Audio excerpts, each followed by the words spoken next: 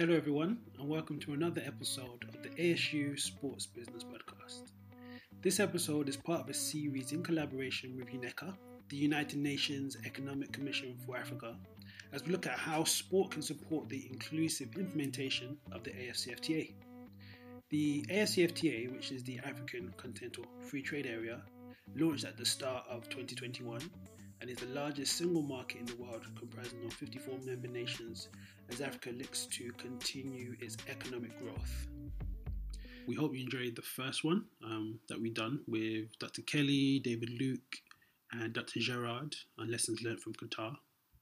The feedback has been great so far, so thank you for that so much.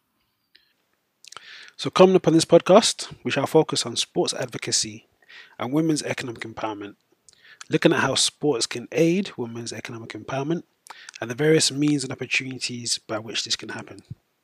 And so we split this podcast into two.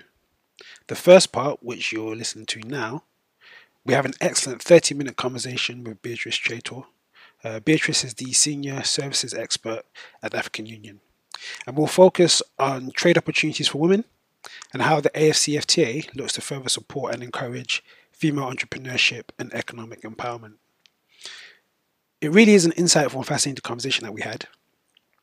Not only do we, hope that you enjoy it, but also as well to really take some of the key insights and nuggets that Beatrice shares with us. It really is great, and she is a wealth of knowledge. And so before you can listen to our conversation, just once again, if you are not subscribed to our newsletter or follow us on the socials, then please do so. It's the best way for you to keep up to date with what we're doing. So enough from me, and over to our conversation with Beatrice. Beatrice, thank you so much for being with us today. It's a pleasure to have you with us. How are you and how are things going?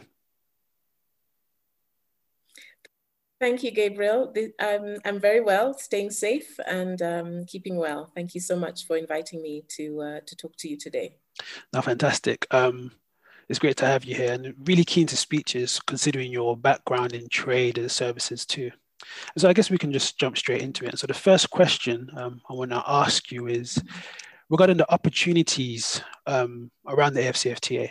So what opportunities do you see the AFCFTA bringing to the African sports industry in leveraging as well as safeguarding the movement of sports talents as trade and services? Yeah. Well, Gabriel, you obviously know that the AFCFTA is designed to open up markets for goods and services. It's supposed to boost intra-Africa trade amongst its state parties. But principally, it's supposed to develop and sustain regional value chains. And also, it's supposed to really be a path towards Africa's industrialization, increasing manufacturing, etc.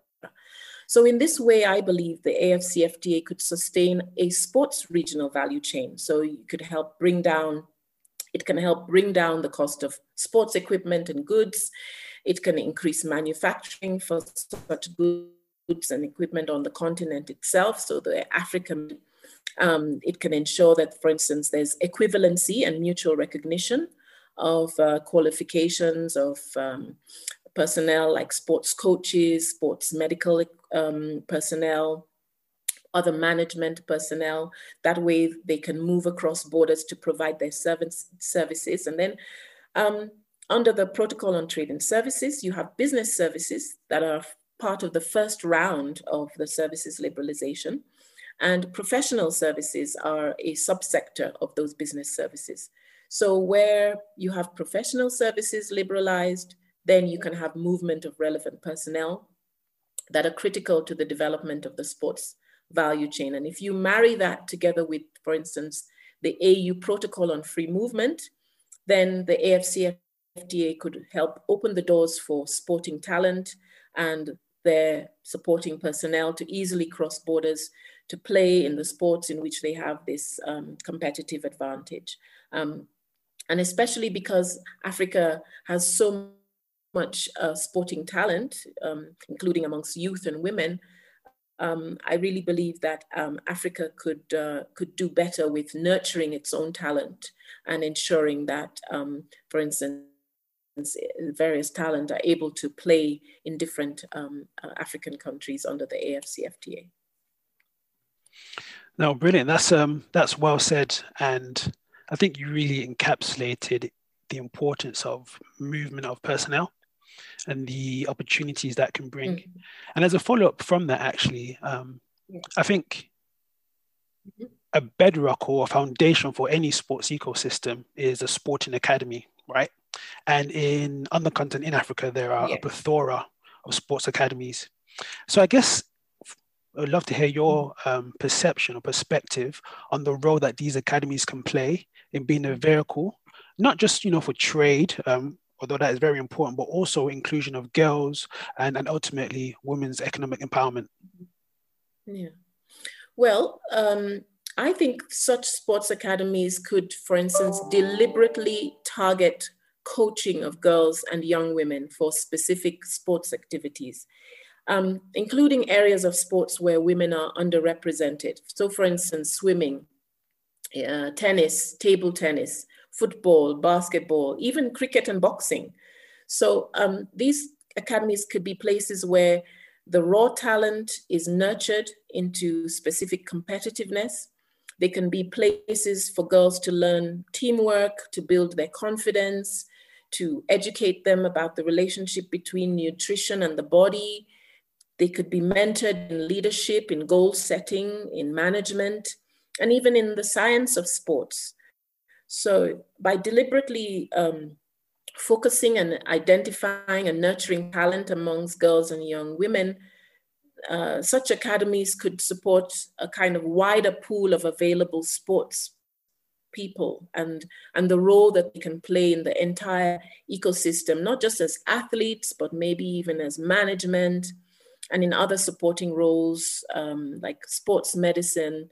And by doing so and by having these sports academies, it raises the awareness amongst the wider public about the capability of women athletes and sports people, that they can be these managers, coaches, agents, and it cements the idea of women's equality, and it provides this vehicle for inclusion and more outreach for a wider group of stakeholders in the sports activities, I think. And once you have these sports academies, they can then help to promote and push the inclusion of sports in the school's curricula, so that you have inter-school competitions at primary and secondary school level then become a norm. They're not sort of something unusual. Then they are promoted, they're sponsored by the governments as part of the bid to raise the profile of sports in a particular country. And then you could even have the government ask a high-profile sports person to be the champion of a particular sport or that particular sports academy to make sure that sports is taken seriously. In the AFCFTA, we had a champion in the person of the president of Niger, and that really helped to kind of raise the profile and keep the momentum going in terms of concluding the agreement and getting ratification. So I think that these are the ways in which the Sports Academy can really help more inclusivity in terms of sports. Again, wonderful answer. And I think just even from a couple of things that you mentioned in terms of, I think especially on the continent, there's a plethora of great athletes, African descent, direct African descent, or maybe even further down the line in terms of heritage. But what you mentioned about raising awareness of the supporting roles that can ultimately feed into intra-Africa trade in the long term, and the roles that needed off the pitch, so to say. I just want to actually ask you a question as well. I know in our previous podcast that we've done with Dr. Gerard Akindes and Dr. Kelly and David Luke from the UN, we touched on lessons learned from Qatar and how that can be implemented within the AFCFTA. And previously, just now, you mentioned about maybe creating a system to enable that transition from education, from schools and whatnot, maybe into the wider workforce of sports, so to say.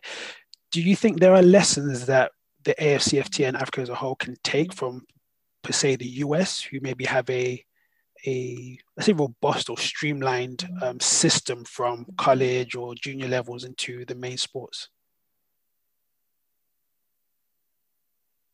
Yes, I certainly do. And I think that, for instance, so Africa now has to take advantage of our demographic dividend, because by 2050, the world's working population will predominantly be in Africa. What are we going to do with all these young people?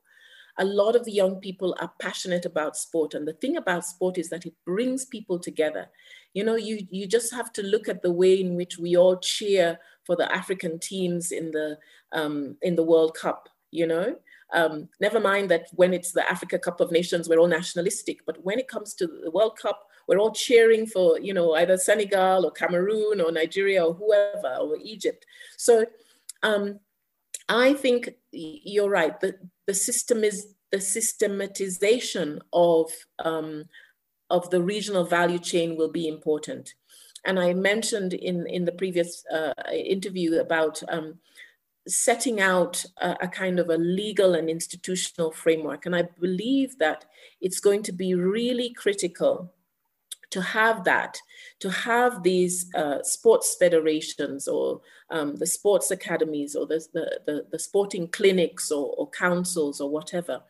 And then allowing the government needs to possibly allow the private sector to take on some management roles that really address this. So setting out a system for identifying talent, even through, sort of community, at community level, and then nurturing that talent, and then building the system around it to for nutrition, for medicine and health, and then for access to technology. All of this really, it really has to be seen in a kind of holistic approach and a whole of government approach. So we talked about tourism, a lot of the time sporting activities, take golf. I mean, you only have to see the way in which, say, Saudi Arabia or Dubai have really used golf in that way to kind of boost their tourism. These are all very, very interesting ways in which governments in Africa can look at that and copy those models. The way hospitality and leisure has kind of been spawned by sports. And then you see in the US, the rise in this so-called athleisure clothing, where people are wearing, sort of like tracksuits and these nice, velour type of clothing that's very appealing. And so, yeah, these are all ways in which you have to take a holistic approach, but maybe focus on one or two sports that that you as a country can become competitive in, and then provide the support around it. No, brilliant. I must say I am one of those people who have a plethora of these athleisure outfits. It's very comfortable. Yes. Let me ask you another question. Slightly different, but even still within scope. So how would you describe the opportunities the AFCFTA presents to empower women economically? And most importantly as well, what are the ripple effects of this on communities and economies? Mm-hmm. Yeah. Well, the AFCFTA actually talks about the promotion of gender equality as a way to transform Africa. So there's clearly a recognition that women's empowerment and ensuring that women have equal opportunity is critical to the development of the continent. So I think the opportunities that are provided for increase in manufacturers, for agribusiness, and then using that as a way for the country to industrialize, taking at the same time the increase that will happen in trade in services. So for instance, transport, ICT, financial services, energy services, construction, the use of professional services, all of this, I think, will expand the trade space for women. It means the job market will be open to women graduates, to young female professionals who can upgrade their skill sets to accommodate how the AFCFTA will increase economic activity on the continent. Then I've talked about regional value chains before. The ways in which regional value chains will be made easier is by reducing trade costs. And this is what the AFCFTA does. So long as trade costs are reduced and investment in vital infrastructure is increased, because a lot of the time, the startup costs, the operating costs are just so high for women who do not then get access to finance the way their male counterparts do. So if there is investment in vital infrastructure already, so that you can take it as read that you will have roads, you will have ports, you will have bridges, you will have energy, you will have ICT, you will have some kind of financial system that you can rely on to do your business, then already the playing field is almost level. Not saying it's totally level, but it's almost level. And then if you factor in issues to do with IPRs, so people can protect their patents, they can protect their copyright, then you also have competition laws that help to kind of ease the competitive environment. Then you have a lot more space for women to operate and do their business. If you add in these issues to do with non-tariff barriers, harmonizing standards, streamlining and simplifying customs procedures, then you have a trade enabling environment. And that helps women, because women in a way are already doing it. All they need is for these barriers to be brought down. They need people to get out of their way so that they can actually take advantage of the opportunities. So they need to connect to larger value chains. They need to move up the value chains to make sure that they're not like right at the bottom doing these little menial jobs. We need to encourage women to get higher up the value chain, get into industries that are associated with STEM.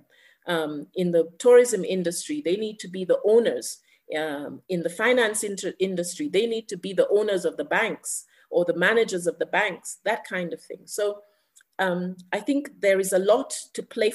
There's a lot at play in the AFCFTA.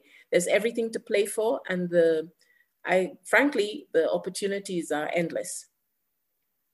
No, that's brilliant. I love that. I just wonder, maybe, cause I know you've spoken about just now. You touched on maybe some of the barriers for women in terms of like high tariffs and potential areas that they can go into, such as STEM and tourism. Yeah. But specifically, especially yes, a woman with your title as a senior service trade expert at the AUC, what barriers do women and youth face today to participate in services industries, and how can the AFCFTA contribute to facilitate breaking down these barriers for their inclusion in the service industries? Okay, yeah. So I've talked about the necessary infrastructure. As I said, the lack of necessary infrastructure can create barrier. Because it increases it makes the startup and operating costs high. Then, of course, the lack of access to finance and credit. Most of them don't have the necessary collateral to obtain loans to get credit extended to their businesses.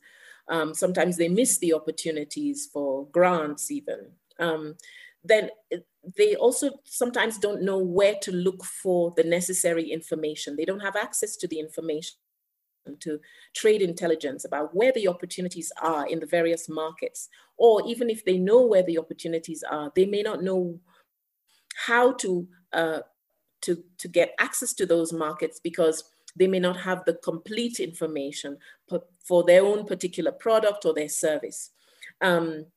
So they need to connect to business networks.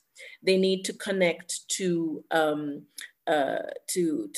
business associations and to these hubs that like incubator hubs that help them, but not just help them on an ad hoc basis, but perhaps continue all along the value chain to assist them to upgrade their businesses. But the most important thing, obviously, is to make sure that the AFCFTA really does what it says, that it will reduce trade costs, that women and youth will move themselves up the value chain, that they will be able to get into some of the more higher value work and goods and services. And also that in terms of the digital, the coming digital trade that will come to Africa, because in the wake of the pandemic, we see a lot of innovation. We see a lot of enterprise now taking place. We've seen the rapid expansion of e-commerce platforms. We've seen, people just, taking a chance and doing it and putting themselves out there. So it's important that, capacity building and training is provided for for women and youth to transform their mainly comparative advantage into actual competitive advantage. Because sometimes they may be competitive in one market, but if they move into another market, they then get into certain challenges. So it's really important that they get access to information, access to credit, and access to capacity building resources to help them in these markets. No, wonderful answer. And as you stated, I guess we're all excited to see how things play out in providing or at least getting out there the information for women and youth to find these places to help with their innovative ways. I also want to ask because you touched on this. Can I say one thing, Gabriel? Yeah, go for it. In fact, I was going to say that now many African countries are now developing their own AFCFTA national implementation strategies. And that tends to, the focus on that is on making sure that those strategies are as inclusive as possible. And so they include these gender and youth dimensions. So there's really hope that actually development that comes from trade under the AFCFTA will really be inclusive, because already the national strategy is looking at that inclusivity element. No, thank you for that added point. Just a couple more questions. We won't keep you too long. But what I want to touch on as well. So how can the sports economy help Africa diversify its trade away from commodities and towards manufacturing, for example? Yeah, I think that in the first place, we have to, as a continent, shift our perception of sports from just looking at it as just a pastime that these youth do, that they just tinker at, that the government just pays lip service to. There has to be a way of looking at sports in its entirety. And that's why I like, the idea of sports value chains and sports ecosystems, because sports intersects both social and economic parts of the society. And it can really be a tool for national development. So it's important to look at the way in which the sector is governed. So looking at the legal and institutional framework, what access to justice systems there are. So for a dispute settlement, for instance, that will actually determine how the sport can grow. Management of the sport is really critical. And so, for instance, you could have retired sports personalities becoming involved in the management of the sport, making sure that they help with appropriate legislation. There has to be financial aid and assistance where, for instance, the sporting activities in the country have not really been supported in the past, because to get up off the ground, sometimes they need assistance. I think the AFCFTA will definitely have an impact on the reduction of tariffs for some of the manufacturing and of sports goods and equipment. So production costs will be lower, non-tariff barriers, of course, and then standards, research and development. All of this will help to create a better environment on the manufacturing process. Then you have in the trade and services elements, marketing, branding. These are all business support services. They're supposed to be liberalized. They can help sustain the sports economy. Then you'll need protection through intellectual property rights, competition policy regime. These are all forthcoming under the AFCFTA. So that will all help in the manufacturing process and shifting away from just commodities to looking at a real service industry. Broadcasting rights, a lot of these can now be again put under the Protocol on Trade and Services through audiovisual services. They're now moving towards digital platforms for broadcasting rights. The infrastructure for sports. If there is a good legal and institutional basis, then the investment will flow. Then you will see construction of sports facilities, and these can be done through PPPs, public-private partnerships. The hospitality and tourism industry can also assist with this, because if you have large sporting events, you then draw different category of tourism, including business tourism, depending on how the corporate hospitality goes.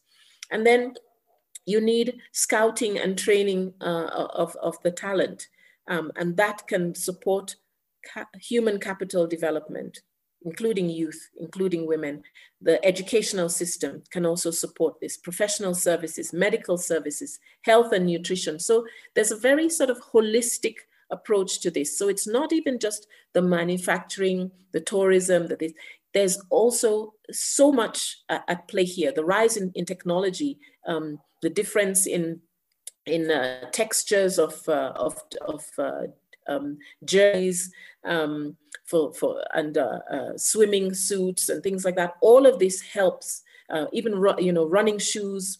All of this helps to sustain the industry as a whole. So if it's looked at through that lens, then I believe that any country in Africa can develop the sport value chain for the benefit of the economy. Yep. No, it's very well said, especially in manufacturing. There are examples on the continent as well of organizations who are doing that, providing jobs. It's creating a sense of pride as well, because it's made locally and it's going global. So no, it's a really good point that you mentioned. And I also want to touch on, this is my final question, but you even alluded to it just now when you mentioned about the opportunities within broadcasting rights. So I guess just to elaborate on that, I guess from a technical and also trade perspective, how can sports media and broadcasting contribute to the economic growth within the AFCFTA? And I think especially during a time as well where, we're recording this during COVID, the digital age has accelerated because of COVID and using tech for innovation and things like that. But what is the actual scope within sports media rights and broadcasting?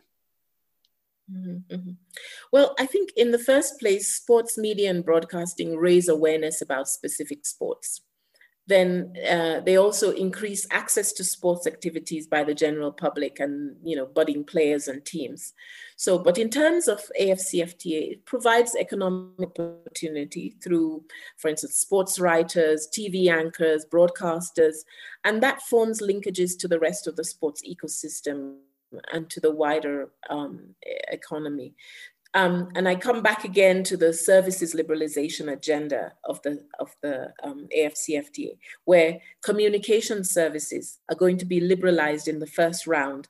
And this will impact on market openings in telecommunication, audiovisual services, because that will be the necessary infrastructure to support media and broadcasting, whether it's TV, radio, print, digital, etc. So I think sports media and broadcasting will definitely benefit from those market openings. And then again, as I keep saying, with market openings, hopefully trade costs will reduce. New investments can come into the sector.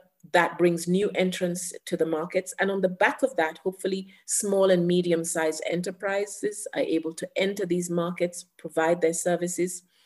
AFCFTA also envisages market openings in digital trade and e-commerce. So digital media will be able to grow on the continent, increasing jobs, raising incomes, and then even enabling more independent media to operate on the continent. And where there's room for technological innovation, the rise of digital trade, then that brings finance, it brings investment into sports facilities, infrastructure, boosts tourism and hospitality, and it makes that particular country, as you said, more interesting to other nations from a cultural and a sports perspective. But I believe that in broadcasting as well now, especially with the fact that we most of us have access to IT services, in a way, you then have new services, new products coming into the market that then form part of the sort of the virtuous circle for the sports value chain. So it's a very exciting time, I think, and now, in fact, sometimes it kind of levels the playing field and makes almost anyone a kind of sports broadcaster, because you could almost even do it because of the access. You could almost even do it from your living room and just provide commentary on certain sports. No, totally agree. But no, Beatrice, thank you so much. It was wonderful to have your insight on things and to discuss how the AFCFTA can help women's economic empowerment. So thank you for your time and thanks for being with us today. Well, there we have it, everyone. Thanks again to Beatrice for sharing her insights. And before I just summarize what we spoke about, a key part that she mentioned was the shift in perceptions of sports on the continent. People's perceptions of sports just being a pastime that the youth do. Whereas, in fact, sports needs to be looked at in its entirety, as it can be a very important and strong tool for national development, both socially and economically. So now the aim of the AFCFTA, as mentioned, is to boost intra-Africa trade through trade liberalisation to facilitate and strengthen regional value chains, creating a foundation for a path to African industrialisation. And looking at the AFCFTA through the lens of sports, this can be done in two ways. So firstly, AFCFTA can be a catalyst for sports regional value chains to help reduce the price of sports equipment and goods, manufacturing goods and equipment on the continent, which is a very important factor which Beatrice mentioned, as that will create jobs and help boost trade overall.